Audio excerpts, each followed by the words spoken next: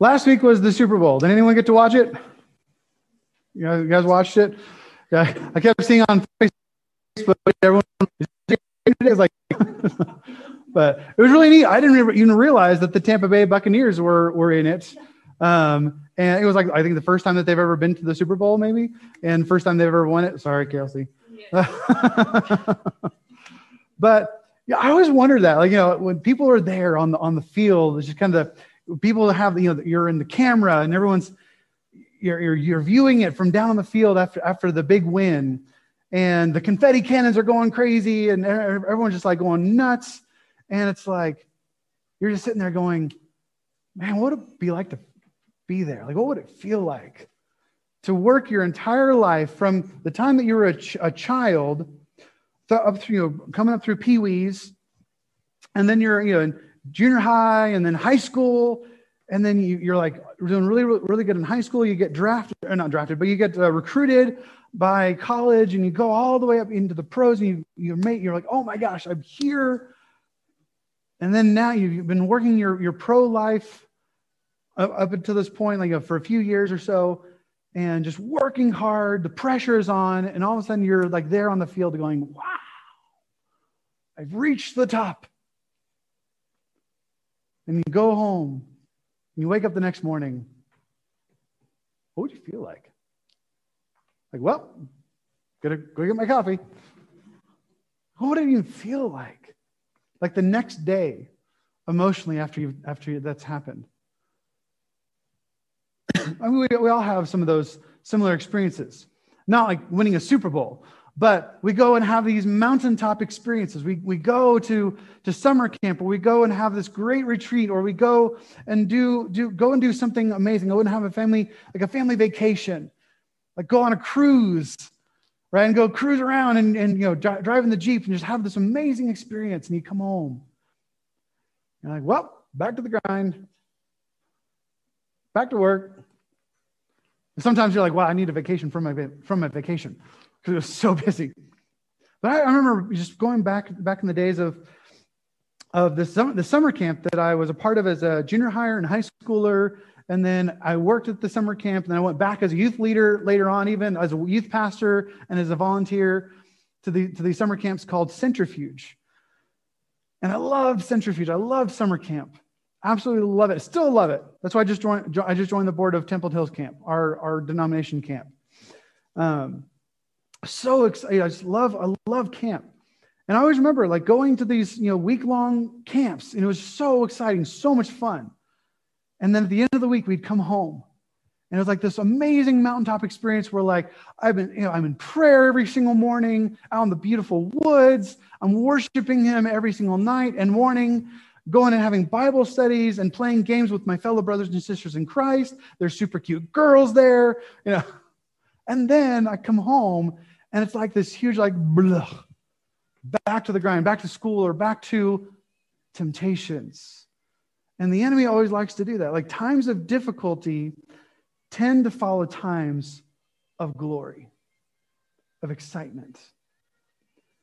Is it any wonder why Jesus gave us an example to follow or to emulate? Because He also experienced this same spiritual reality by being led out into the wilderness after His baptism.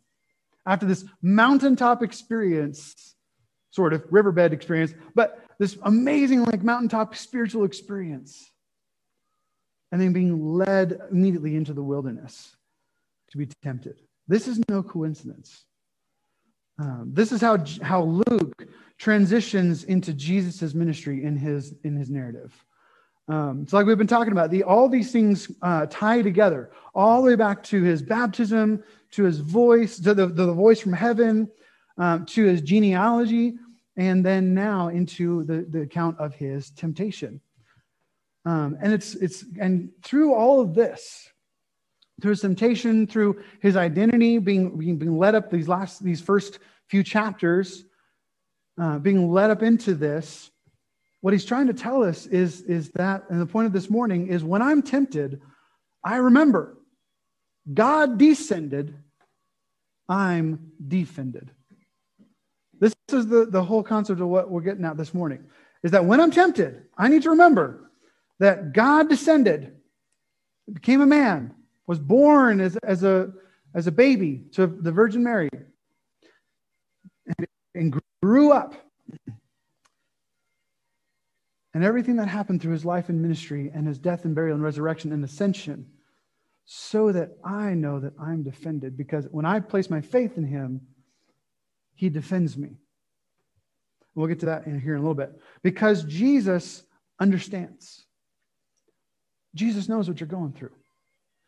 Jesus knows the temptations.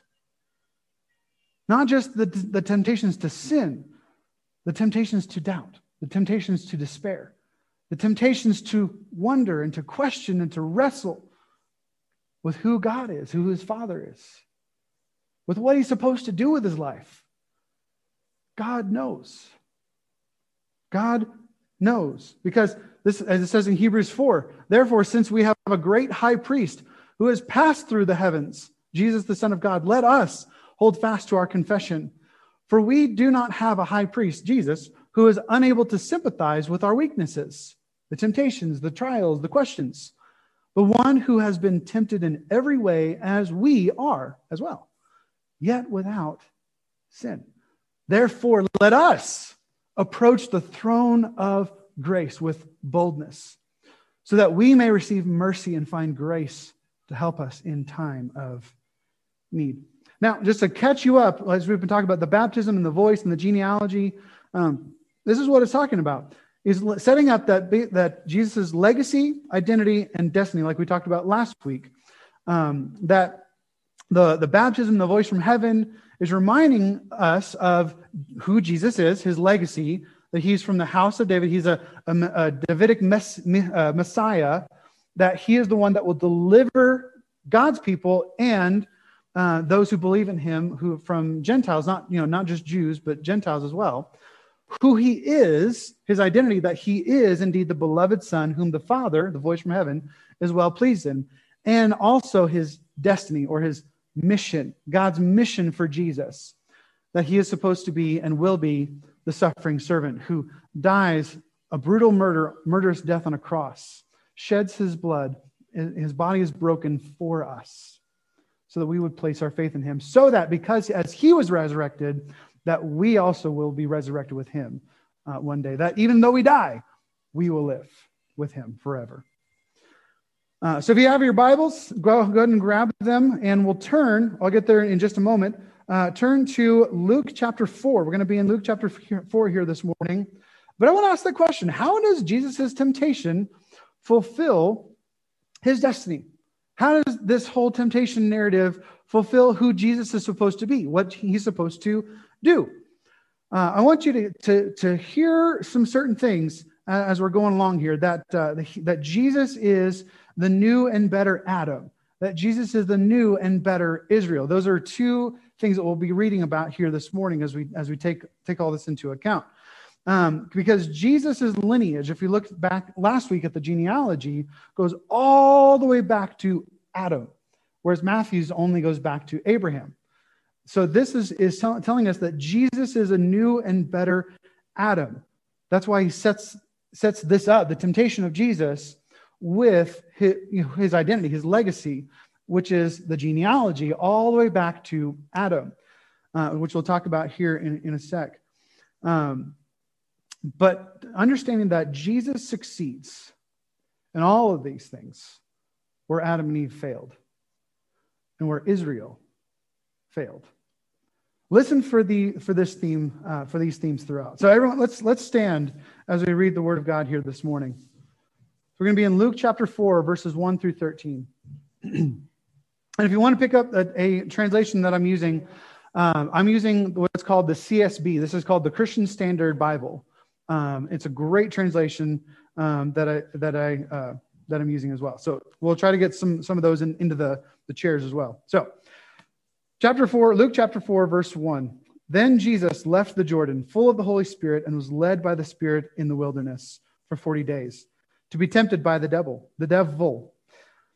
He ate nothing during those days, and when they were over, he was hungry. No kidding. The devil said to him, if you are the Son of Man, if you are the Son of God, tell this stone to become bread. But Jesus answered him, "It is written, man must not live on bread alone."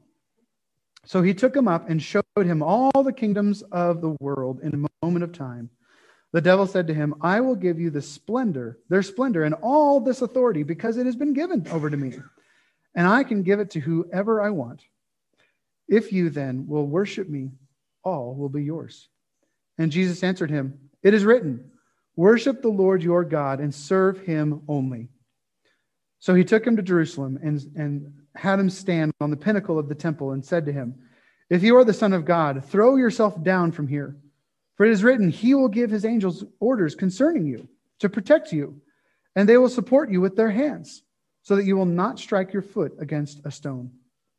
And Jesus answered him, "It is written, it is said, do not test the Lord your God." After the devil had finished every temptation, he departed from him for a time. God, we pray that you would open up your word to us here this morning, that we may understand you, that we may know you, Lord, that we may feel what you want us to feel, and to know and to understand and to obey, to follow you, Lord, in where you are leading us through your word. For it's in Jesus' name we pray. Amen. You may be seated. So as we look at this account of the temptation of Jesus, we see that Satan always tempts with a question. Think about that. All the way back to Adam and Eve. Satan tempts Eve with a question. Did God really say? Or questioning, like Satan's first words, "If you are the Son of God." Oh, if.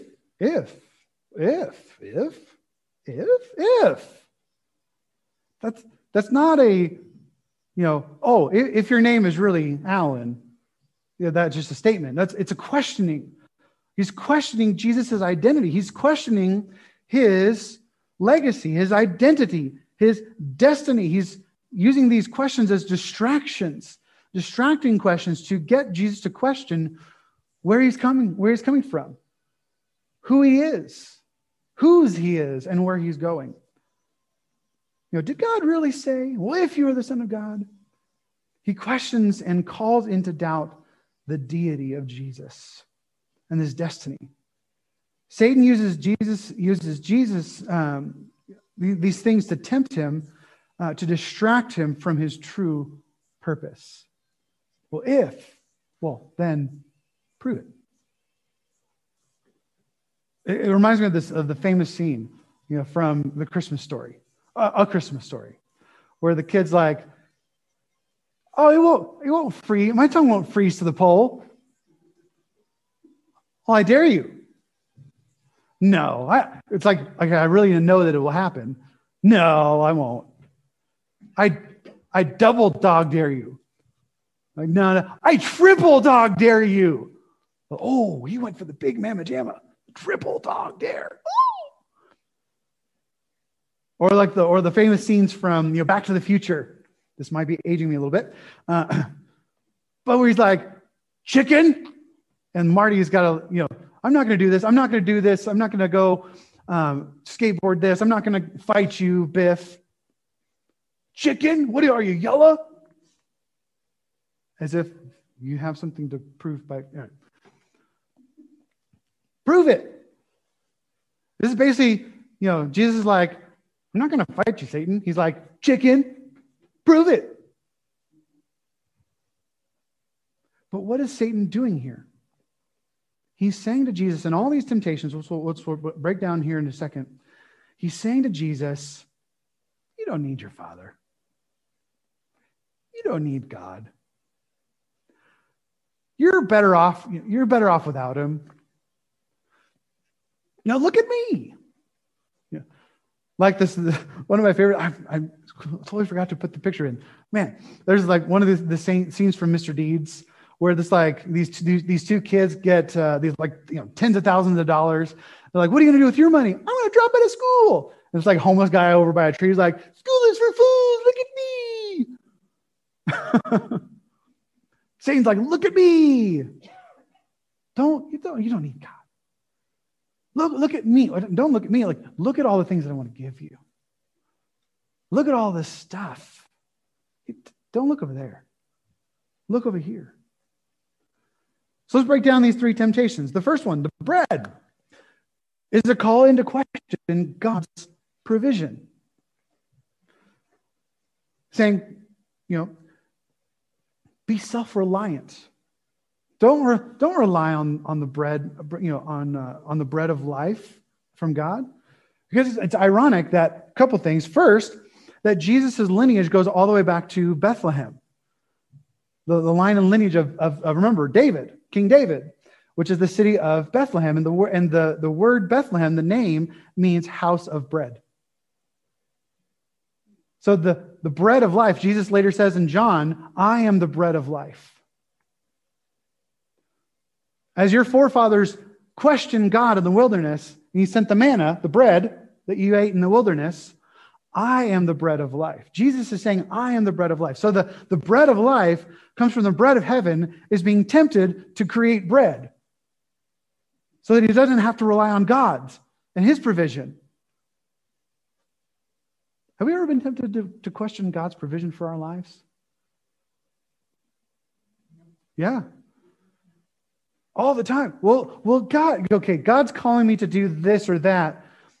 Will the money really be there? I need to take things into my own hands. I need to take matters into my own hands. I need to work myself to death with all this money to earn it is Bozeman, Belgrade, after all. It's really expensive to live here.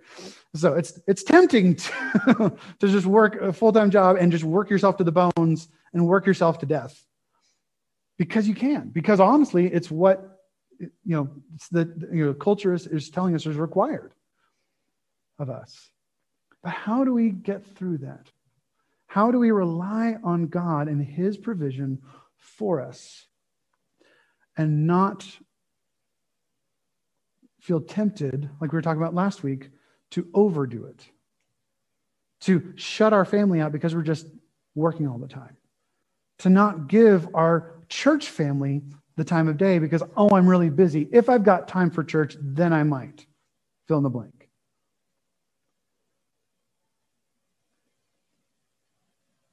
Do we trust God for his provision that we don't have to work ourselves to death and still be able to love one another in the church and still be able to love our families and serve and love our families and take care of one another? Jesus succeeded where Adam failed in this.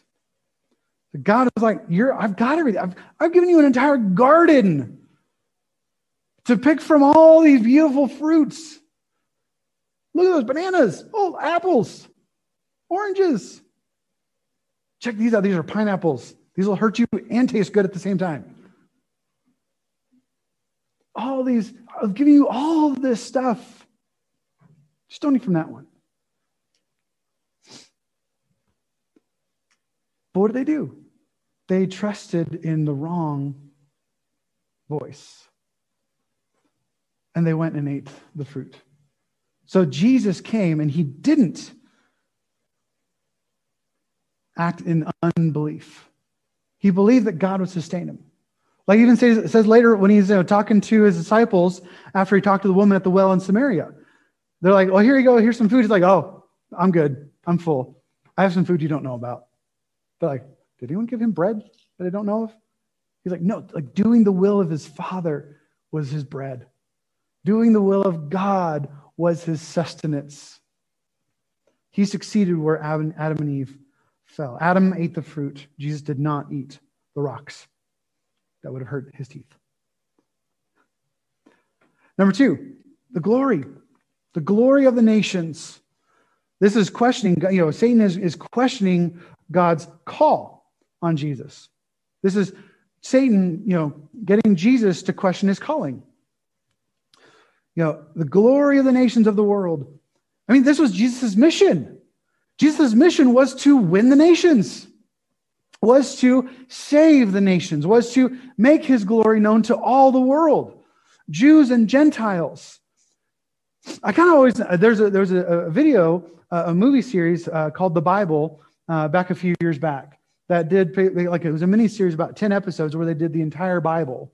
And I loved how they presented this, because it was like Satan was showing him all these things, all the nations, and not just like at the time, like China and in Rome and all these things, but like showing him into the future, showing him America in the 21st century. And he's like seeing hustle and bustle in New York and LA, walking around the earth. And he's like, I will give you all this. I will give you the White House and Congress if you'll just come and bow and worship me. This was questioning Jesus' mission to accomplish it in a way that didn't glorify his actual calling, God's calling on his life. So it's not even doing what Satan wants you to do. It's doing what you're called to do, but in a distorted way, in the wrong way. This is what's called doing the wrong thing for the right reasons, right? Well, if you do the wrong thing for the right reasons, it's still wrong. Doing it God's way. He's like, you don't have to suffer to accomplish your purpose. Just compromise on the how a little bit. You follow my strategy.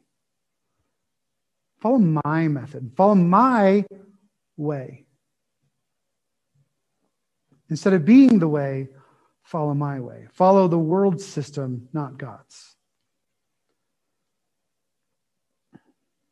But it's interesting, like to sense, like, where is this temptation arise later in Jesus' life? Well, every time, he kind of appears to be the Messiah, or these demons are calling out him to be the Messiah, people are like, oh, what, Messiah? You're gonna be our king? And what does it say after Jesus had fed the 5,000 people? What did they try to do? They tried to grab him and make him king by force. The world tried to make him their kind of Messiah king, that this militaristic political leader that would win them victory over the Romans. So this is that temptation that Jesus is kind of getting training for. It's like working out the temptation muscles so that he can endure it later as well. And then the third temptation, questioning God's assurance. Asking him, will God really rescue you? Is God really a loving father? Will God really follow through? All that supernatural stuff you've been talking about, is that really real? Is the Spirit really real? Is spiritual gifts really real? Are miracles truly real? All this stuff that's in this book that has happened for thousands of years, did that really happen? Did Moses really divide the Red Sea? Were there really 10 plagues? Were these miracles actually real things? Because you should test it out. Even quote scripture. What did it say? Psalm 91. No harm will come to you. No plague will come near your tent. For he will give his angels orders concerning you to protect you in all your ways. They will support you with their hands so that you will not strike your foot against a stone. This is a great messianic deliverance. I mean, we've been hearing this quoted throughout this pandemic for the last almost year. This endurance, but not understanding that it's talking about Jesus. This is true. This is all true about Jesus, about the Messiah. But he's using it to question God's love for him as the Messiah. Put these things to the test. Test them out. Check them out. What he's actually calling Jesus to do is to doubt. Was to doubt God, put him to the test, to make God prove himself according to his standards.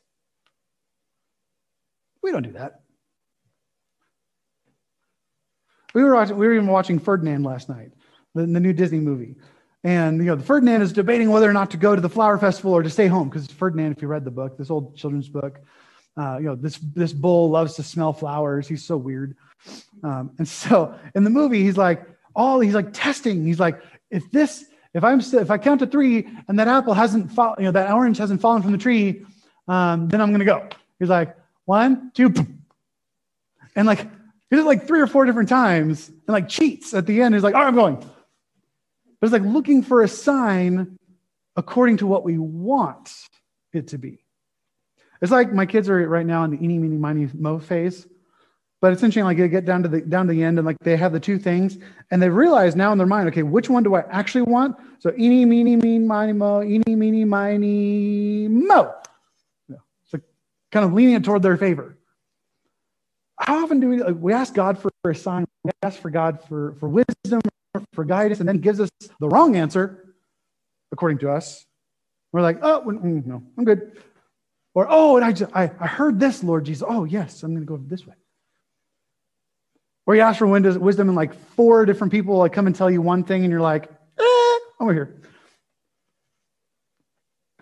God sends people to speak to us for Him, oftentimes. And so this is Jesus being tempted by Satan to doubt who God really is. Are you really God's beloved? You should put that to the test. You should make God prove Himself to you. If you're really the Son of God, exploit it. Like Bruce Almighty. Well, I mean, what would you do if you were endowed with God's powers? Think about that. I mean, that's one of the things I think was this movie Bruce Almighty. Man, I've quoted so many movies this morning. That shirt is definitely, yeah. Thank you, Eaton's. They bought me a shirt that says I speak fluent movie quotes. I wear it often. It's one of my favorite shirts now. But I mean, Bruce Almighty, where God basically Morgan Freeman, endows him with all of his powers as God. And like, what does he do with it? He exploits it. Wins the lottery, does this, does that. Becomes super powerful. Big. One of the best scenes where he messes up his competition, news anchor that took his place. And so he gets kicked off and fired, and he becomes the main news anchor in his place. He works the system. He exploits the gifts of God. That's what Satan is tempting Jesus to do. Go and win your power. Go and do these things. But as we see, Jesus succeeds in the 3 areas where Israel failed in the wilderness. They kept grumbling for God's provision because they were self-focused. They're focused on me and my wants and my needs. I need bread. God, you're not good. You're not faithful. You're not providing these things. And so I'm going to say to you. And then God provides to show them, no, I really do. I'm really here. But imagine how that could have gone better. Instead of them saying, God brought us out here to kill us. And why not just kill us in Egypt with the rest of the Egyptians?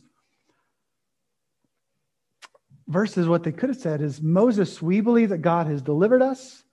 Would you ask him for sustenance? Because he knows our needs. He knows that we are hungry. He knows that he's brought us out here for a reason. And so we want to be his people and to abide by him. And we are trusting him to provide. Imagine how that could have gone. Instead of them grumbling for it. They danced with idolatry. The golden calf, Moses came down from the mountain with the 10 commandments and the whole law with him. And he saw the golden calf. They had turned from Yahweh and served the idols that they created. I understood this. You create something and then you worship it as if it's better than you. But they were looking at and focused on self-gratification. They could see this idol. They couldn't see the God that they were worshiping. They were before this great mountain that was, shrouded with God's power and glory. And God was speaking to them, and they're like, we don't want to hear it. And they made God operate according to their MO, according to their wants, their needs. And they continually put God to the test. Prove yourself, God. Prove it. If you're here, you brought us out of Egypt to make us your people, prove it. If you're really a good God, prove it. If you're more powerful than the Egyptian gods, even though we saw all the plagues on them and not us, prove it. It's like God had proved it over and over and over again. I love you. You're my people. I don't believe it. It's like toddlers. I'm in that phase. Everything's toddlers because I have toddlers. I understand this. I've proved over and over again. We went to donuts yesterday morning. And they still question my love for them when I turn the TV off at night. When I'm done watching a movie, I want to watch the next one. No, it's 10 o'clock. It's bedtime. No! I love you. Jesus is the new and better Israel. God is the new and better Adam. Israel failed all the tests. Seems like every test they failed it. Jesus passed the tests. Israel was tested as God's son. Israel was the name that Jacob took on later on in life and became the people of God. Israel. And Jesus took on that role as God's son. Israel was a disobedient son, but Jesus perfectly obeyed and accomplished his Father's will. Why? Why? Why all this? Why the temptation? Why all this tests and things for Jesus? Because he would become the perfect sacrifice for us, so that anyone who believes in this beloved Son will not be lost, will not perish, but will have eternal life. That whoever has this Son, has Jesus, has the beloved Son, has life, will have life. And anyone who the Son sets free will be truly free.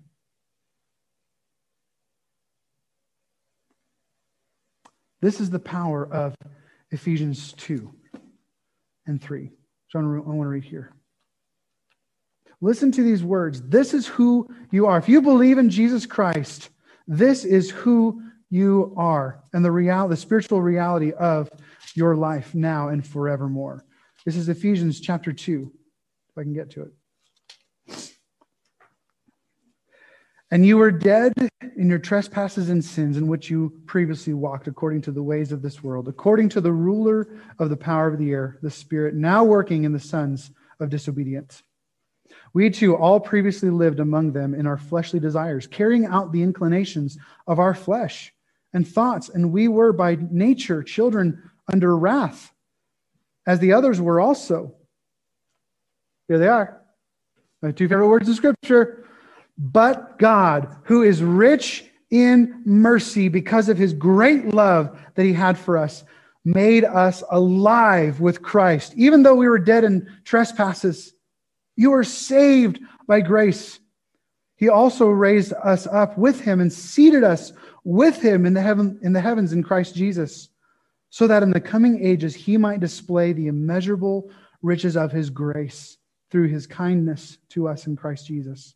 For you are saved by grace through faith.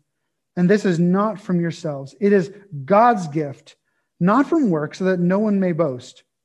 For we are his workmanship, created in Christ Jesus for good works, which God prepared ahead of time for us to do, to walk in. And this is 3:14. For this reason I kneel before the Father, from whom every family in heaven and on earth is named. I pray that he may grant you, according to the riches of his glory, to be strengthened with power in your inner being through his Spirit, and that Christ may dwell in your hearts through faith.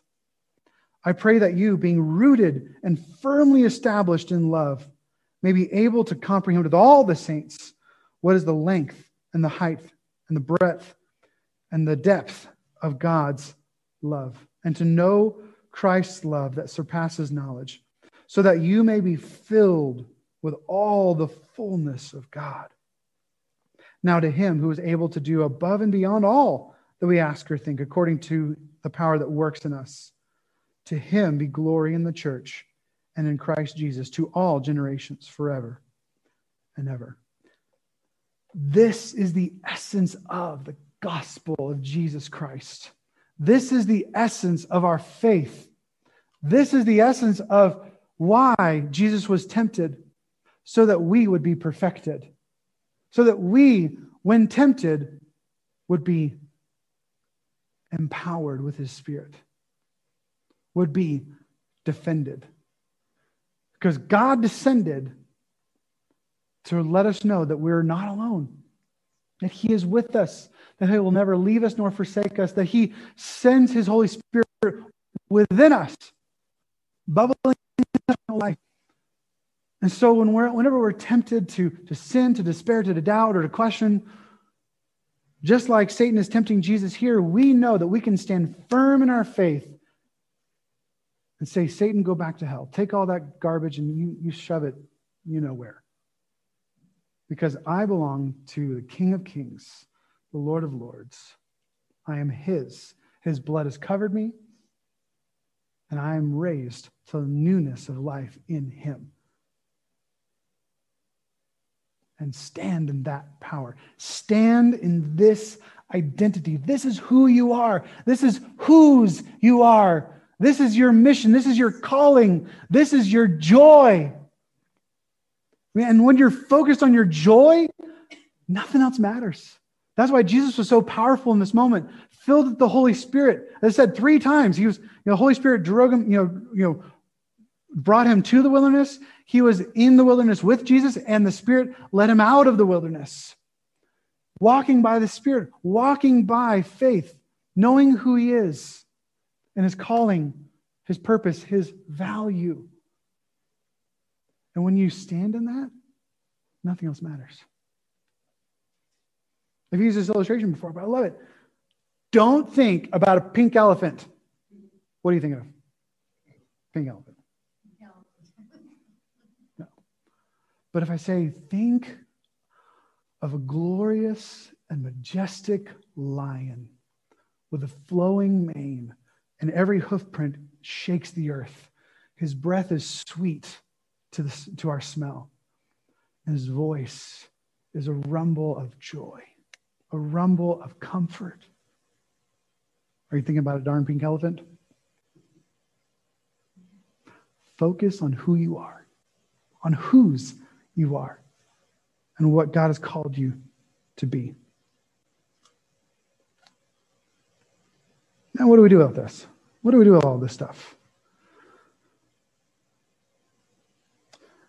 You ever been on in the conversations that I've heard on social media, like, influencers? I want to be an influencer.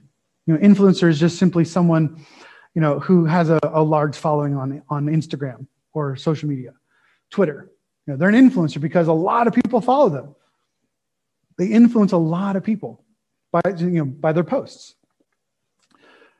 And so I want to beg the question: who do you allow in your life to influence you, to inspire you? What are you focusing on? Are you focusing on the glorious lion? Or are you focusing on the pink elephant? Are you focusing on people who tell you about the pink elephant all the time? Or are you focusing your attention on people who tell you about the lion? What voices are you letting into your life to influence you? And I just want to say this. I am just thinking about it, man, I am so humbled that you've allowed me to be an influence in your life, in your life. Well, whether you're here or watching it online or watching throughout the week, watching the Coffees with Alan, following my posts on social media, I am humbled that you would allow me to be an influencer in your life. And I want to take that seriously. And I do take that. I take that very seriously. And this is like, how are we teaching temptation? How do I teach temptation in the church? How do I teach temptation to people? Because it's interesting, the two dynamics. Because teaching temptation in a grace culture like we have here at Shift Church is way different than teaching temptation in a religious culture. We've been in the religious cultures where basically they slam you all the time for your sin. You should feel bad. You did bad things, you should feel bad because you're bad. Versus you're the pink elephant. And you should always, fight the pink elephant. Focus on the pink elephant so you don't serve the pink elephant. But you just then live your lives trying to avoid the pink elephant, but all you're thinking about is the pink elephant. Versus, how do we live our lives in a grace culture where we're focusing on who we are, on the glorious Lion who is God, glorious Lion who is our Savior, Jesus Christ, and encouraging us, each other all the time, pointing each other to the Lion, pointing each other to the Lion. Okay, stop focusing on that. Over here. Look at the Lion. Look at the Lion. That's who you are. That's whose you are. You belong to God. This is who you are. And this is what we do. The first thing we do is discover who you are. Discover your identity.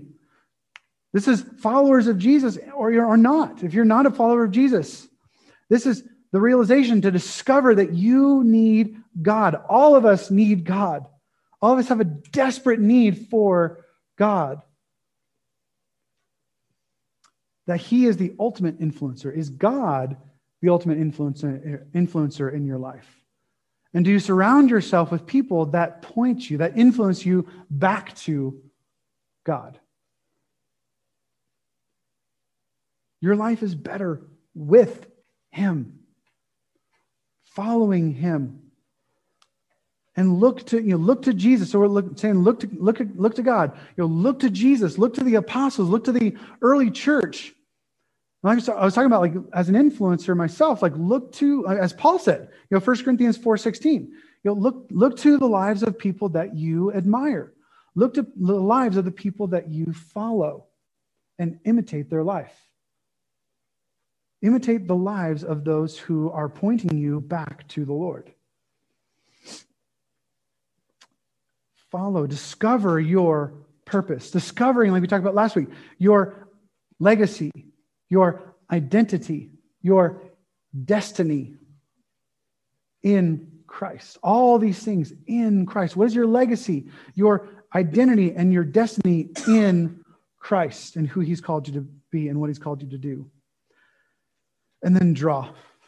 Draw close, draw near, draw up. Focus. Draw your attention.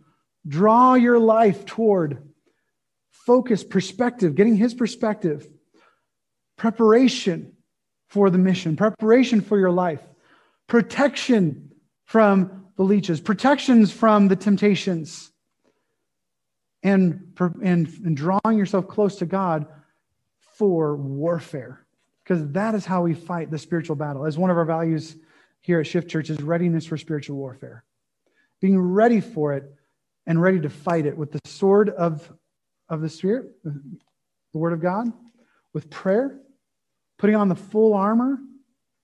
And everything that is the armor of God is all about salvation. It's just different words for the same thing. It's the different words for the gospel, hope, salvation, love, joy, the Word, the Spirit. Remind yourself that when I'm tempted, I need to remember God descended and I'm defended. God descended. This whole thing, the gospel, really happened. And it's truly real. I don't have to test God to prove Himself. I believe it. Because think about that. How do you think Jesus was spending His time in the wilderness when He was being tempted? Yeah, He's praying. He was there for 40 days, not eating. What else is He going to be doing? He's praying, spending time with His Father. He was focusing His perspective. He was preparing for His mission. And He was filled with God's Word for protection against the enemy. His lies, His distortions and distractions, His schemes and power, because He was full of the Holy Spirit. Because remember, therefore, since we have a great high priest who has passed through the heavens, He descended, Jesus, the Son of God. Let us hold fast to our confession. The Apostles' Creed is a great example of this. For we do not have a high priest, Jesus, who is unable to sympathize with our weaknesses, our temptations, our doubts, but one who has been tempted in every way, as we are, yet without sin. There it is. Therefore, let us approach the throne of grace with boldness. I love that image. Not like cowering, but entering in because I belong here. This is my rightful place. I'm not only allowed, I'm wanted.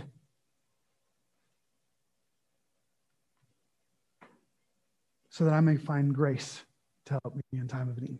Because when I'm tempted, I remember God descended. I'm defended. He fights for me. He loves me.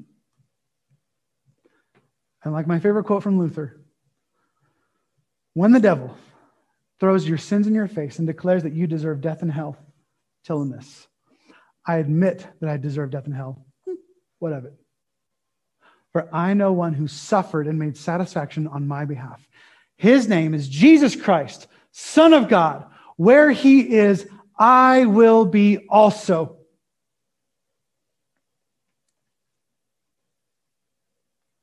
Let those words guide and guard everything that you think, everything that you are, and everything that you do. Stand firm in your faith. Hold fast to your confession and enter into the throne room of grace with boldness. Because it's where you belong. It's where you are wanted. Because it's your rightful place. So focus on the Lamb. Focus on the Lamb and the Lion.